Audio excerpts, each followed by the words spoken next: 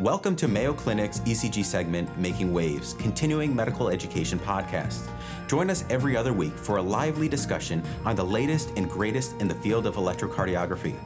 We'll discuss some of the exciting and innovative work happening at Mayo Clinic and beyond with the most brilliant minds in the space and provide valuable insights that can be directly applied to your practice. Welcome to Mayo Clinic's ECG segment, Making Waves. We're so glad you could join us. Today, we have an exciting episode planned for you as we discuss emerging ECG methods for ischemia detection. We have an expert discussant joining us, and he's going to help us better understand this topic and the future of the field. So let's get started. The 12-lead ECG is one of the most widely used non-invasive assessments of acute myocardial ischemia. It helps to detect, diagnose, and manage these patients. But how well does it do? In this episode, we will discuss ECG detection of acute myocardial ischemia, including the very basis of the ECG findings, limitations inherent to the ECG, and approaches to improve the ECG's sensitivity. We're fortunate to have an expert in the field, Dr. Salah Al-Zaiti, to discuss this with us further today. Dr. Al-Zaiti is an associate professor of nursing, emergency medicine, and cardiology, as well as the vice chair of research at the Department of Acute and Tertiary Care at the University of Pittsburgh. He brings 15 years of experience as a clinician, scientist, innovator, and entrepreneur. His academic career has focused on the biomedical modeling and phenotyping of physiological signals in coronary artery disease, myocardial infarction, heart failure, and cardiomyopathy, with special emphasis on novel ECG signatures of cardiac ischemia. Dr. Al-Zaiti currently leads 2 NIH-funded observational trials that focus on developing and deploying artificial intelligence ECG clinical decision support tools to triage patients with chest pain at the emergency department. Dr. Al-Zaiti has been very productive academically with nearly 100 scholarly publications in peer-reviewed journals and more than 50 scientific presentations at national and international forums. He is a fellow of the American Heart Association, and he has helped develop the 2020 AHA scientific statement for preventing and mitigating the risk of exercise-related adverse cardiac events, as well as the upcoming 2023 AHA scientific statement on the role of artificial intelligence, so AI, in improving cardiovascular outcomes.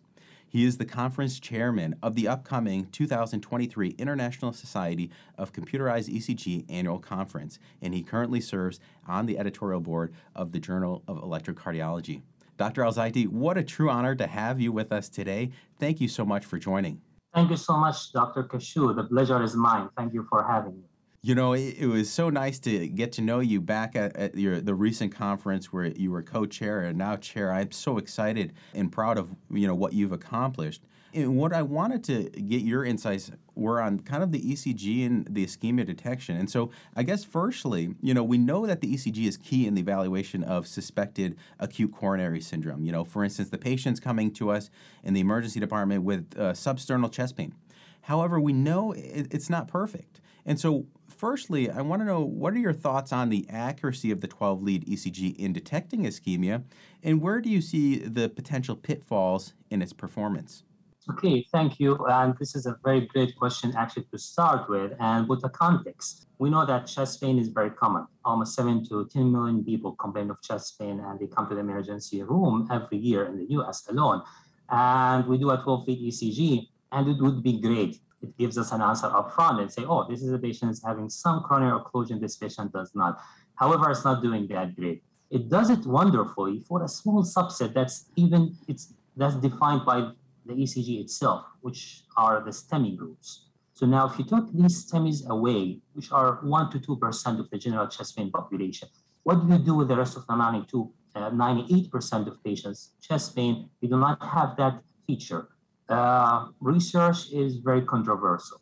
Many meta-analyses were done on the field, but if we want to focus on one of them that looked at around 24,000 patients with non-specific chest pain, excluding these STEMIs, it gives us an overall average accuracy of sensitivity of 68%. Specificity is not that great as well, 77%. And this is controversial again. This is just like on average. The range is like 23% to 100%. So some studies report that ECG is only sensitive to 23%. If you put that in a context, out of every 4 patients who come with a true occlusion in their coronary arteries. The ECG might mislead. That's the reality. That's what we are dealing with here. And that's why when you think about clinical workflow, if the ECG is negative, that's not known to the patient in the emergency room. You do troponins, you do biomarkers, you do stress tests, you do numerous things. Sometimes you admit the patient for observations, and it might be like 1 or 2 days before you even declare whether there is infarction or not. And sometimes you send them home. It might be false positive. They come a week later with more serious infarction. So we are really dealing with an accuracy that's on average at 68%, but it might be as bad as 23% sensitive.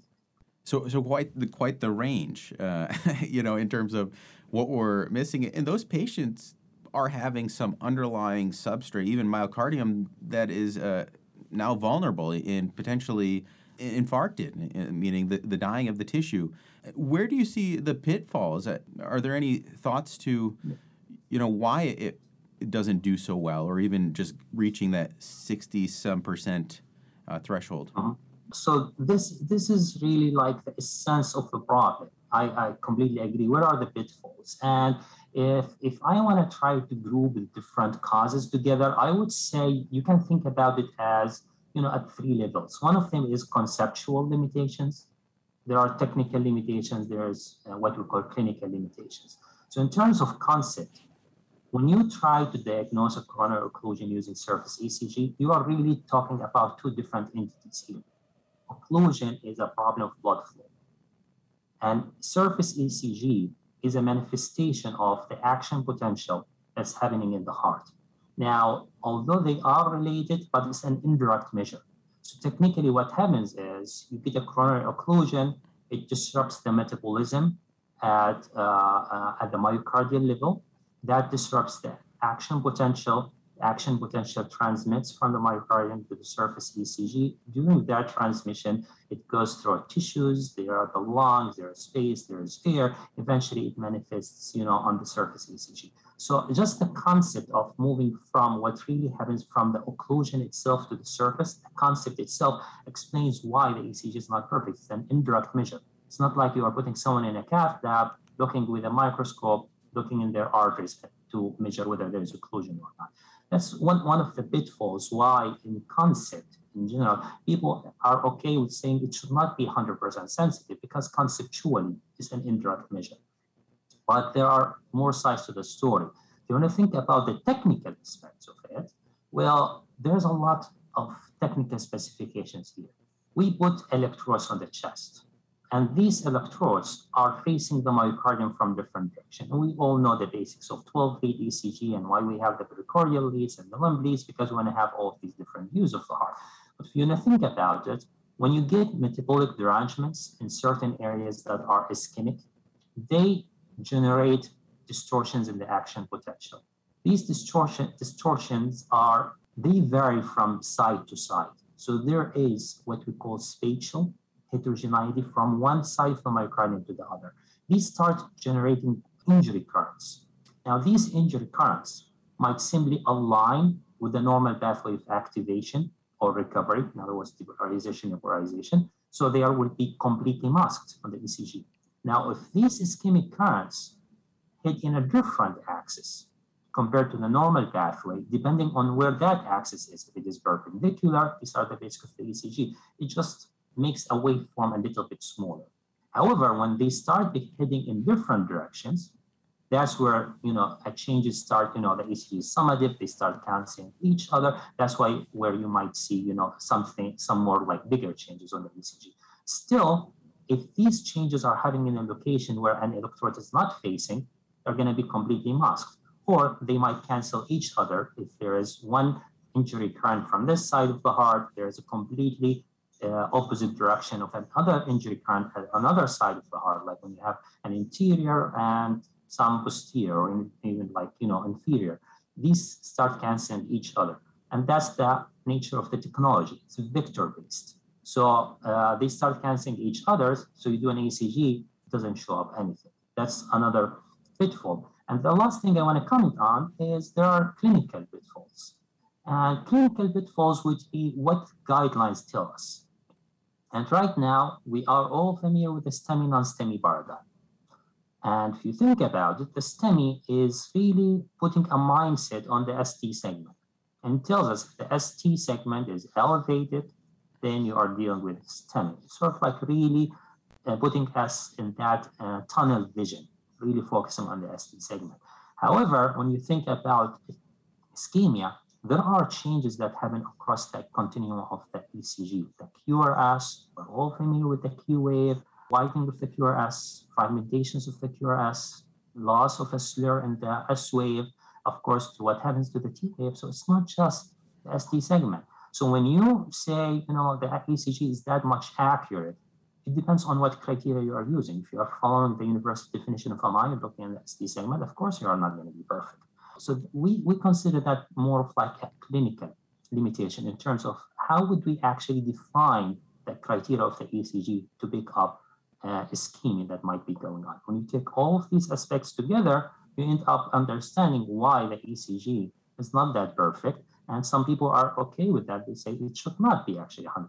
It's an indirect measure. And we have all of these limitations. So that's where we lie right now. It's really fascinating too, and thank you. You even got to my next question, which was the basis of some of these findings. But to kind of take some of what you mentioned of these pitfalls in the different areas, and when we say the accuracy, there is the potential pitfall of how we define ischemia, which is an important thing. And so maybe if our definitions improve, maybe our accuracy might be a little better. And that's so interesting. But that gets to our next thing, and that's actually from this commentary paper you had in the Journal of Electrocardiology, where you start to discuss some of these approaches to improve the ECG's sensitivity to ischemia.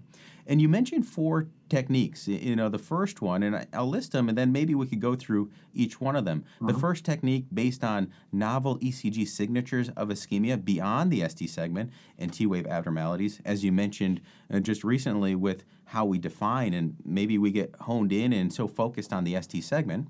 The second technique of maximizing the spatial coverage of the ECG you discussed. And then the third one is based on the ECG imaging. And finally, the one based on AI or artificial intelligence and machine learning techniques. So maybe we could look at each one of these because they're quite fascinating. So let's start with using the novel ECG signatures of ischemia as an intuitive approach. Maybe you could elaborate further on this one. This is a very great starting point. And I agree with you. It's the most intuitive way, since the way how we define, ischemia is, to some extent is limited with the ST segment.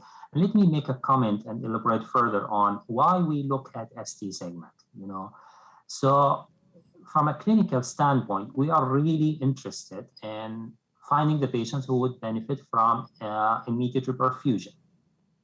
And earlier studies have shown us that what technically happens when you get a complete coronary occlusion, that leads to what we call transmural ischemia across the spectrum of myocardial wall, and that what leads to significant ST elevation. So with that classical understanding, we always linked, ST elevation with STEMI. These are the ones that need reperfusion. And now you have that sort of like paradigm in practice where they say, if it's not a STEMI, doesn't really matter. Why would the ECG need to pick it? Because these patients are not going to need immediate reperfusion. Now, you can actually answer that question from 2 different perspectives. One of them would be, well, at least we need to rule out. Ruling out is in emergency practice is as important as ruling in. If you rule in 1 to 2% with STEMI, what do you do with the other 98% that you cannot rule out on the spot? And that leads to resource utilization, unnecessary admissions, unnecessary and provocative testing, et cetera, et cetera. So we really need to think about rule out. But another way to think about that question is that classical understanding of transmural ischemia leading to ST elevation is not really 100% accurate. We recently put a scoping review together where we looked at literature that correlate STEMI, non-STEMI with the magnitude of coronary occlusion. And in that scoping review, we looked at 80,000 patients from, I think, 15 different studies. And what we found is that among those who have a STEMI ECG, 25% of them do not have total coronary occlusion. And what's more worrisome is among those who do not have a STEMI, or what we call non-STEMIs, 40%, or actually I reversed them. I think it's 40% of STEMIs do not have occlusion, and 25% of those who do not have a STEMI pattern actually do have a total coronary occlusion. And that's why when you think about guidelines, even in non-STEMIs, there's what we call early risk stratification to identify among the non-STEMIs who would benefit from early reperfusion. Because we know that we don't want to send them all to cath, but some of them would actually need. And it turns out to be these 25%. So now when you go back to the basics, well, then ST elevation itself is not really capturing its total occlusion versus no total occlusion. So then the question becomes, what else on the ECG would capture that? That takes us to the first intuitive approach of there are signatures on the ECG. Now, to put this in a simple context, if you look at an automated algorithm to interpret an ECG, say this algorithm is reading these ECGs and is giving this accuracy. If you look at any paper in the literature that compares an automated software against a cardiologist, and that's where they start putting these fancy titles, cardiologist level detection, cardiologist level interpretation, we always find out that a cardiologist beats an automated algorithm. So now let's think about that for a second. Well, this is a completely unfair comparison because do you know what a cardiologist does? They read everything on the ECG.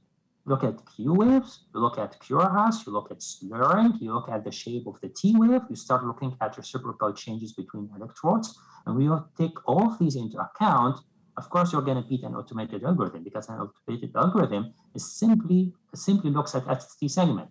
Is it elevated with that much in these leads? Yes, no, it's rule-based. So with that in context, well, why don't we quantify the features that can be detected by visual inspection? And have we done that? Of course, massive literature out there. I will just comment on one paper, and I think from 2009 that was put together. It's a consensus statement from the International Society of Computerized ECG, leaders in the field, who put that commentary together right after the third universal definition of MI, I believe, where they say there are pitfalls in there. Because if you look at the universal definition of MI, it talks about ST elevation, ST depression, T wave inversion. They put it in a very tiny table. And they identify 8 different patterns. You don't want to comment on all of them, but they start talking about things like ST depression in V1 to V3, or even V4, like Wells sign. We know what Wells sign is. But they also comment about tiny T wave inversions, V1 to V4. Then they also talk about hyperacute T waves. And they map these specific visual patterns to certain occlusion. They say, oh, this is an occlusion of the marginal branch. This is occlusion of OM branch, etc. I think you previously had Dr. Smith in here, and with his occlusion MI, non-occlusion MI, he also defines around 7 different patterns.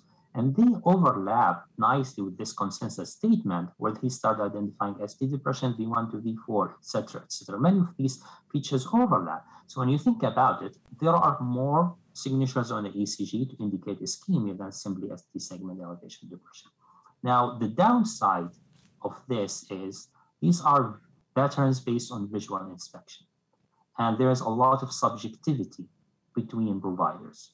So when we put them out there in guidelines, some providers might be better than others. And this inter-rater variability between ECG interpreters is very well documented in the literature. So how can we overcome that?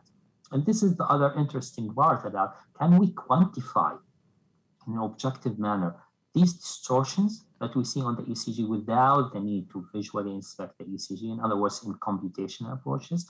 And yes, there are numerous features out there. I will just comment on one of them. And this feature I really love, and I published previously on this one, is called PCA ratio, or standing for Principal Component Analysis of the ECG. So to put this in a simple context, if you look at a waveform, right from the onset of the QRS to the offset of the T wave, and you align all beats or all 12 beats, together, you get sort of like a superimposed 12 different beats. Now, if you run what we call principal component analysis, which is a mathematical operation that identify perpendicular independent eigenvalues in the ECG, it starts identifying and isolating patterns. among all of these 12 different leads. And what it does is it looks for uniformity and deviations. So, and when you think about the activation and recovery in the heart, we anticipate that the activation of the myocardium follows a main pathway and the recovery follows another main pathway.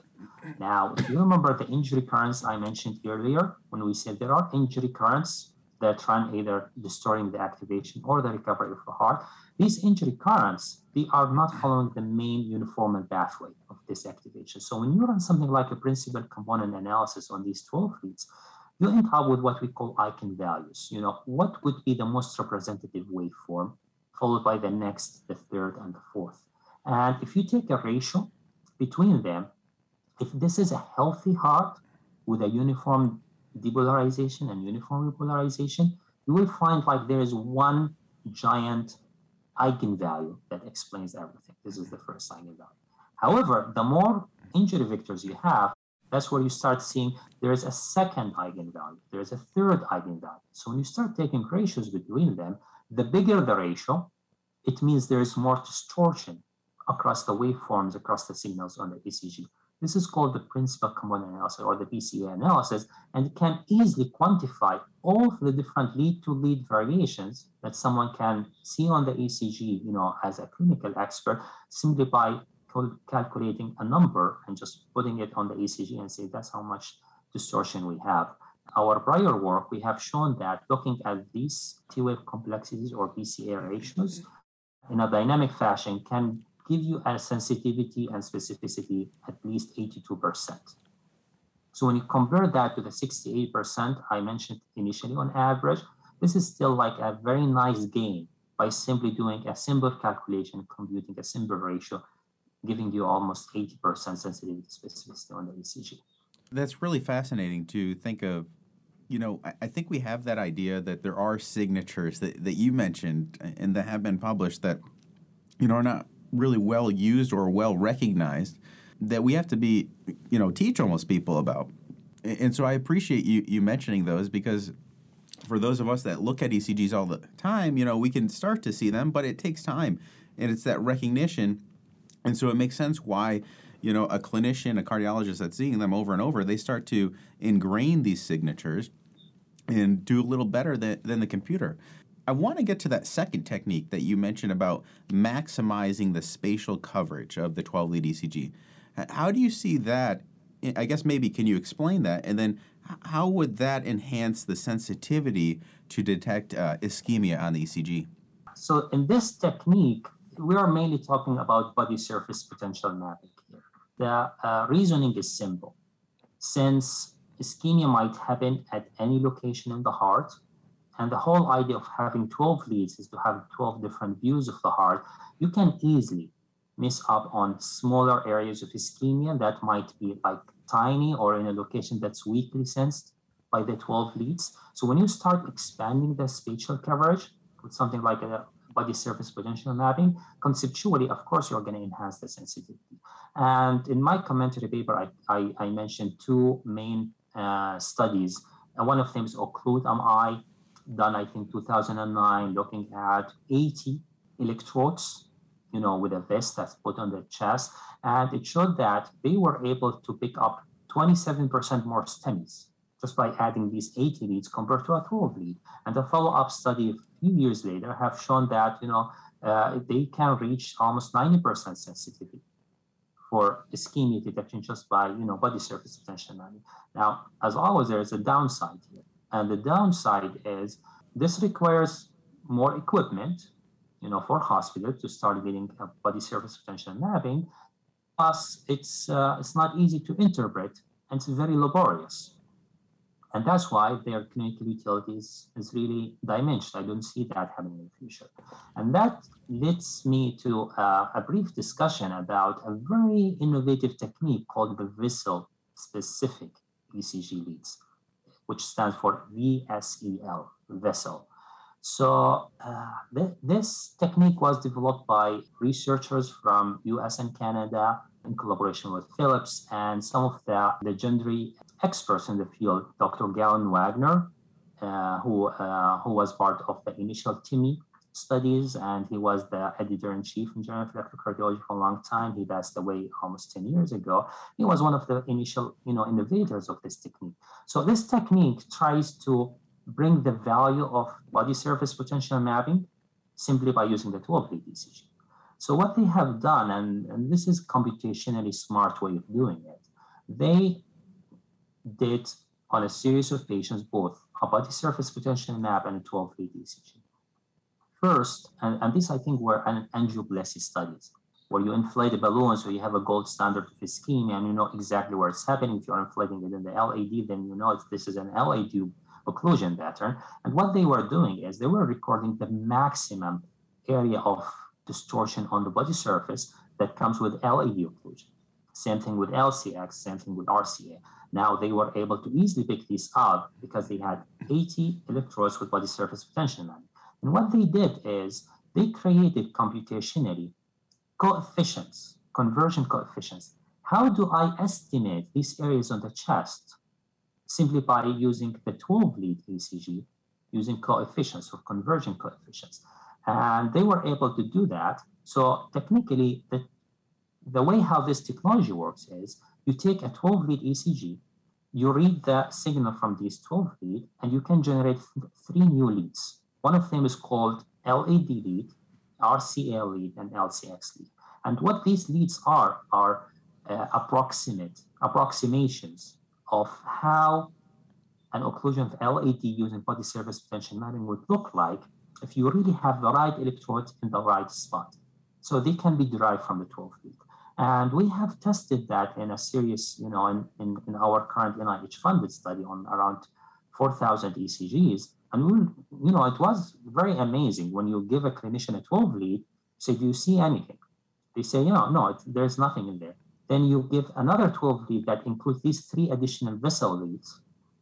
And he says, what are these? And you say, this is the LAD, or this is a lead tailored toward the LAD. And say, where did that elevation comes from?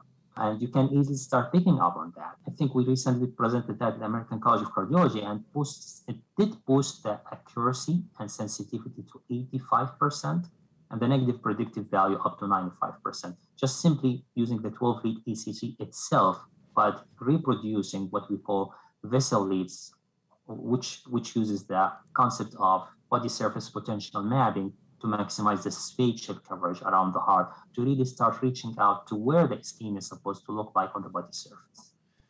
That's amazing, honestly. I've seen some of that work where, they're mapping the vessel, and, that's probably even, helpful to the interventionalist if they're going to cath and to have an idea of what things look ahead of time. And so the body surface potential, adding that additional coronary artery layer to it, you could see the value there. And so we've talked about, the novel signatures, the maximizing the spatial coverage. And now I want to get to that third technique that you talk about with the ECG imaging and how that could be used to detect ischemia. Okay, so ECG imaging. So let me comment on what ECG imaging is. So this is based on the inverse ECG solution. So what does that mean? So we know that if the best way to look at the action potential alterations is just simply to put electrodes on the myocardium itself. This is the electrogram. And EB, electrophysiology or EB doctors, they do that all the time. When they do the ablation or any sort of EB procedure, you don't rely on the surface ECG. You go directly on the action potential on the electrogram. Now, there has been a lot of research over decades. Can we actually estimate how the action potential looks like simply by measurements on the surface ECG?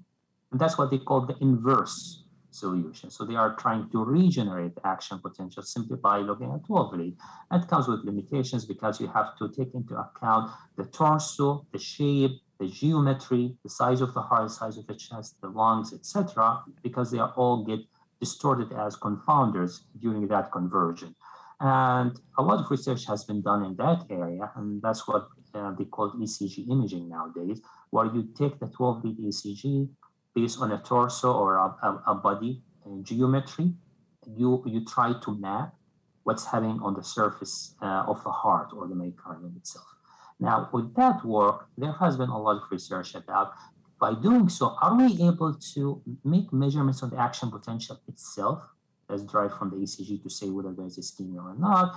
And you teach ECG all the time, and you know there are phases. There's phase 1, phase 2, phase 3, phase 4, and you know exactly what happens with ischemia in phase 3. So the idea was simple. If I take 12 lead and do inverse ECG solution, and now I have an action potential, approximate action potential in front of me. Can I measure phase 3, for example, the time, the slope, the shape, and can I use that to predict ischemia? This has been done, and they have some interesting preliminary results, and their sensitivity runs between 70%, specificity 70%, but it's not really encouraging because that's what you are actually getting, on average from the ECG itself. Now, one specific technique that was really novel that I want to comment on is SYN ECG. So SYN ECG is based on the same concept of ECG imaging, but they were so smart in their inverse solution. Rather than regenerating just the action potential, they tried to approximate and display the location of the activation on the heart in a pathway. So since the ECG is done in in a time series, so we say there are samples per second. So when we see the ECG is done at 500 samples per second, which means every 1 second we are making 500 measurements. And this is time measurement, which means the signal is propagating in the heart somewhere during each one of these seconds. So are we able to re-engineer and inverse a pathway on the heart to see where the signal starts, where does it propagate, and how does it spread in the heart? And that's what the SYN ECG is. They take the 12-lead ECG, they generate an image based on a body torso, they give you a 3D heart, and they show you where the signal originates and where does it spread. And based on our simple understanding of the ECG and the conduction pathway, you can start making conversions, say, wait, look, there is something abnormal here because the pathway is supposed to go to the septum, then it goes to the left, and it goes to the apex, and I don't see that here. And to make this technology even more user-friendly, what they have done is they used a database of, I think, around 7,000 healthy adults, and they plotted what a normal pathway should look like. So in addition to seeing in this given patient with this model, now I'm looking at a 3D heart, seeing their actual pathway, it's highlighted, overimposed over where a normal pathway is supposed to look like. Now you can easily start looking at distortions. Oh, it's now going outside of normal. So this is a diseased heart. And although the technology itself has been validated for things like conduction pathways, which is very intuitive because if there's a conduction abnormality, then this activation pathway will be messed up. But there was a motivation to see, can this actually capture ischemia? What happens with ischemic regions, and we know that we end up with a delayed or a sluggard regularization in these areas. And this is one of the mechanisms why we have re-entry arrhythmias with ischemia, because due to that altered regularization, while the heart activates, that area still activates. While the heart is regularizing, that area might be activated. That's sort of like a distortion. So there was a hypothesis, would something like a SYN ECG capture ischemia? In other words, it would show you a pathway that eventually leads to the ischemic zone. And the evidence is still emerging. We tested this on a couple hundred patients in our data, and the results are promising. These were cherry-picked patients, so I'm not going to really exaggerate the finding, but we were really looking at sensitivity of 94%. But again, this is still like cherry picking because it's not like all patients who were like picking examples. But this is sort of like an idea of the field of ECG imaging. All software can be installed on any laptop, any computer, EHR system. 12-lead ECG just reads it and plots it for you on a 3D heart. That's really amazing. Honestly, translating the ECG and using that to, see where not only conduction defects, but also, areas of ischemia. It's really fascinating. And I've seen a lot, some of your work that you shared with me. It's really fabulous. And I can't wait to see a little more of what you have in store. The final and probably, the exciting area that I know you do a lot of work in is artificial intelligence. And we see this really growing in the field of electrocardiology. How do you see us using this technology to almost, harnessing the strengths of it, realizing that there are some limitations, but how do we use its strengths to improve the diagnostic yield to detect ischemia? Okay, so AI, this is the elephant in the room. So I agree with you. Now, I want to approach this topic from an understandable or interpretable fashion for clinicians, because I'm not one of the big fans of saying, oh, just give it to the AI and let the machine do it. And somehow it's going to pick it up. No, we really need to understand the mechanism and go into the weeds of how does the AI do it. So we just had a discussion about what happens with ischemia. And we said, rule-based systems look at ST amplitude. If it is above a threshold, ischemia, no, not above a threshold, no ischemia, and end of the story. Now, when you compare that to how a cardiologist reads an ECG, we mentioned that, no, it's more of a comprehensive approach. Start looking at QRS, morphology, shape, T-wave, amplitude, inversions. Is the ST segment concave or is it convex? Start looking at all of these things. You took them all into account before you make a determination as a cardiologist to say, is there ischemia or no? Now, when you think about that, this is really intriguing. We want the machine to do it this way, but we run into what we call a highly multi-dimensional space problem.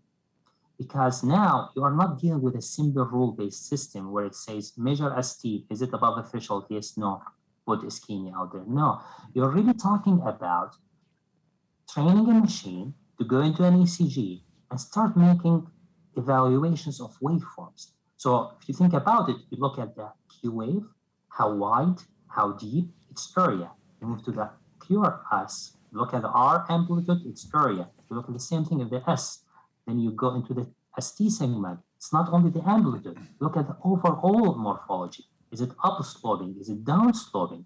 Is it concave, convex? You go to the T wave. You look at its duration, its amplitude, its area. And you do that for every single lead, but you also do that for all leads together. So if you think about it, you are simply harvesting features from every lead by Q area, Q amplitude, Q duration. You move to the R, you do the same thing for the ST, for the T area, T width, T amplitude, T symmetry. These are all things that can be quantified from every single lead, then across all leads. And if you get all of these features, and we have done that, you get around 554 features from the 12 lead. How would a rule-based system actually take that into account? Because now, you can do that. And that's the power of the AI. The AI was designed, which is the simple sense, mathematical representations. AI is simply at the end of the day, it's math. So these mathematical representations, their power is they are heavily geared towards high dimensionality. In other words, you look at hundreds of features at the same time, take into account all features together in the same lead across different leads. And along with all of this multidimensionality, the relationships are nonlinear. If you think about the ST amplitude, that was a linear relationship. Goes up, goes down, and you make a determination. But taking all of these features together, it's a nonlinear. So now, if I want to put all of these features together in a mathematical representation that's multidimensional space and it's nonlinear, simply what you are doing here is AI. So you start running things like support vector machine, which is a completely nonlinear complex mathematical representation. Random forest, another algorithm, a neural network. They all are multidimensional. You can feed them all of these features and they can account for the complexity of nonlinear trends and the interactions and the multidimensionality. This is the most intuitive way of running AI on the ECG. Combines the power of domain expertise, because we have more than 100 plus years of experience with ECG. It has been there more than 100 years. It's not like a new field. We know the ECG. So if you featurize all of the things we know as domain experts from the ECG, just feed them in a neural network or around the first. Technically, you are doing the simplest form of AI. This is what we have done on our data. I'm in love with this technique because it keeps the integrity of the human component. And it has been shown to boost the performance compared to rule-based systems by 50% gain in sensitivity, which is like a huge, gigantic value. When you say 50% gain in sensitivity. Now, when you think about it, you say, well, this makes sense because a cardiologist will always be the rule-based, because a cardiologist, that's what humans do. That's what humans do. They are good in pattern recognition. So can you compare AI against human interpreters? And we have done that. There is still 37% gain in sensitivity, which means AI was using all of the same features that a cardiologist is processing in their brain by looking at the ECG, also capturing things that a human eye couldn't, in terms of patterns, and was still able to boost performance beyond what the human imitator is able to do. And that's sort of like how you think about the AI in its simple, most intuitive form to address the problem of, interpreting the ECG to detect ischemia. It's really, I think that's important, what you mentioned of kind of that domain expertise in using that human component, which, we see that there is something there beyond what the rule-based systems can add, and almost harnessing that to improve it. I agree. It's amazing, and I think that's probably what we need, and, really capturing some of those, which maybe they are novel signatures or signatures that we know, but we're not just applying very well. You've listed 4 areas, and I would say they're all areas of future opportunities. But go ahead. Let me make one more comment before we leave, the AI approaches. Please. Because a lot of people would say, what about deep learning? This is the other gorilla in the room. And although I made clues that I'm not really a big fan of just letting the machine do all the featureization, because that's what deep learning is. You feed waveforms to the machine and let the machine do all the work. Now, in concept, this makes sense, given that you have millions of training samples. And if you do that, I think deep learning would be able to pick up on a lot of the features, so you can bypass the step of feature engineering or human crafted features, but again, need millions of data points. Now, if you want to ask me about what would be the ideal approach, and I know this might have to do with going into the future direction, but I will jump into this now since I'm talking about it. It would be great if we have hybrid models. And hybrid, in terms of you extract human engineered features that we know the machine should look at these things, but at the same time, you feed the raw signal. That's what we call hybrid models. And these are usually, multi-layered neural networks, because you really go into neural networks here, where you are feeding both engineered features plus raw form. So you make the task of the neural network easier, and at the same time, you make sure there are no false discoveries.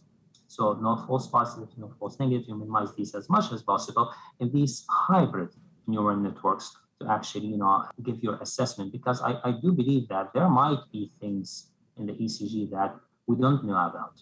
So if we just want to limit ourselves to human crafted features, we might be missing something. But the solution would not be abandoning human crafted features altogether and going to deep learning. It should be a hybrid model between both to eventually give the highest accuracy that's possible, for the ECG to detect ischemia. The deep learning, like you said, it does have currently some limitations, especially with the whole ischemia detection, not only, using that, but, the patients you select. There's a lot of limitations that I know you're very well aware of.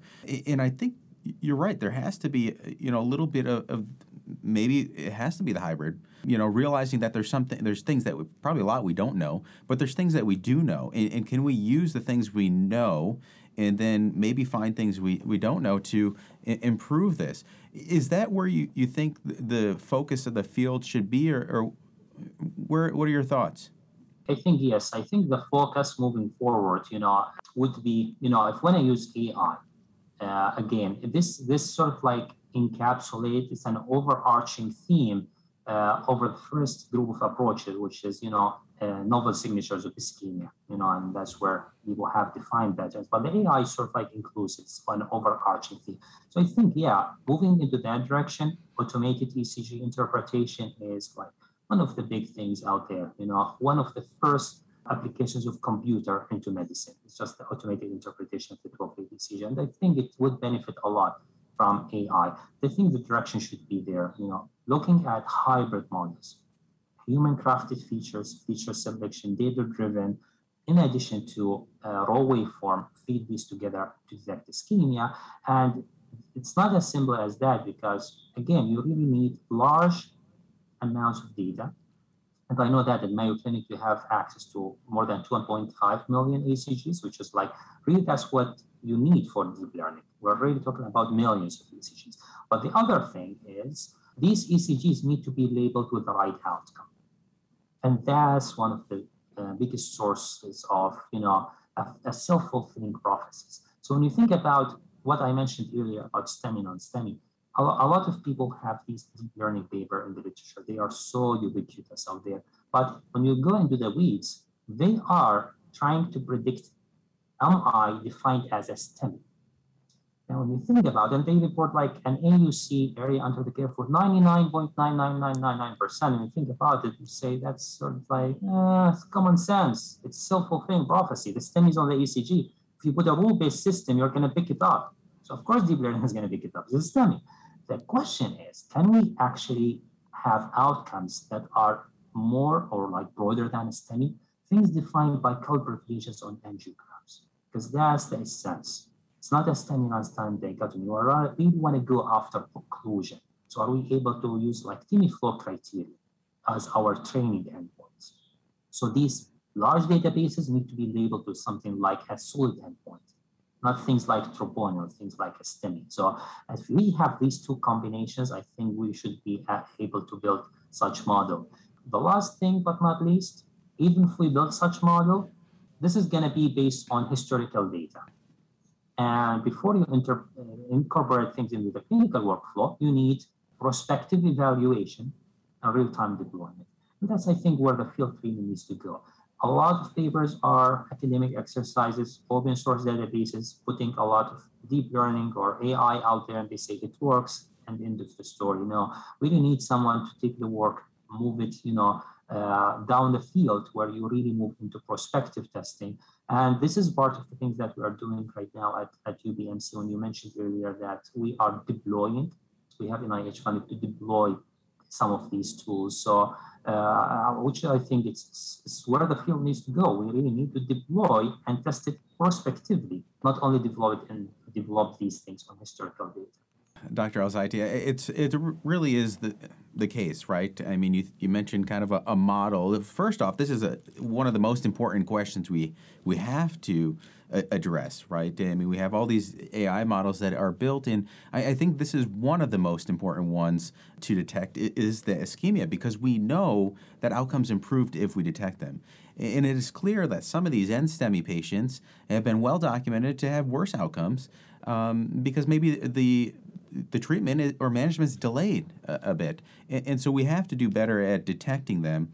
And so, like you mentioned, building a model that detects STEMI only, well, that's not helping our cause because there's still that other group that needs some help. And I think it's those features you've mentioned, maybe even using some of the ECG imaging and that hybrid model. And you heard it here first, the hybrid model. I think that could be the future, right, of using some of these things and then finally deploying that, in which you're doing now in a prospective fashion, is the most important because we need to see that these models are not just academic things that we're building, but they also translate to the care we deliver. And so I'm glad that you're leading, you're clearly a leader in the field in this. Now, the ECG remains an essential aspect to the evaluation of myocardial ischemia. However, what we saw today with Dr. Al-Zaiti is that it's not perfect, and there's room for improvement. New approaches to enhance the ECG's sensitivity to detect acute myocardial ischemia might expedite the care we deliver our patients and even improve their outcomes. And we stand at the edge of exciting developments and promise in the field and that are taking place here at Mayo Clinic, but even in Pittsburgh and throughout the world. Dr. Al-Zaiti, thank you so much for sharing your insights into ischemia ECG detection. I'm so excited and glad and can't wait for others to hear more about this. It's clear you're a leader in the field, and we're so excited to learn more about your work and the future that you hold. On behalf of our team, thank you for taking time to join us. It's really been a true pleasure. Thank you so much, Anthony. It was a great pleasure as well, and I hope we can continue to work together. The work that you're doing in Mayo Clinic with AI is also very impressive, and there's always room for improvement. So it's it was a pleasure to be here today, and we should stay in touch. Thank you for joining us today. We invite you to share your thoughts and suggestions about the podcast at cveducation.mayo.edu. Be sure to subscribe to a Mayo Clinic Cardiovascular CME podcast on your favorite platform, and tune in every other week to explore today's most pressing electrocardiography topics with your colleagues at Mayo Clinic.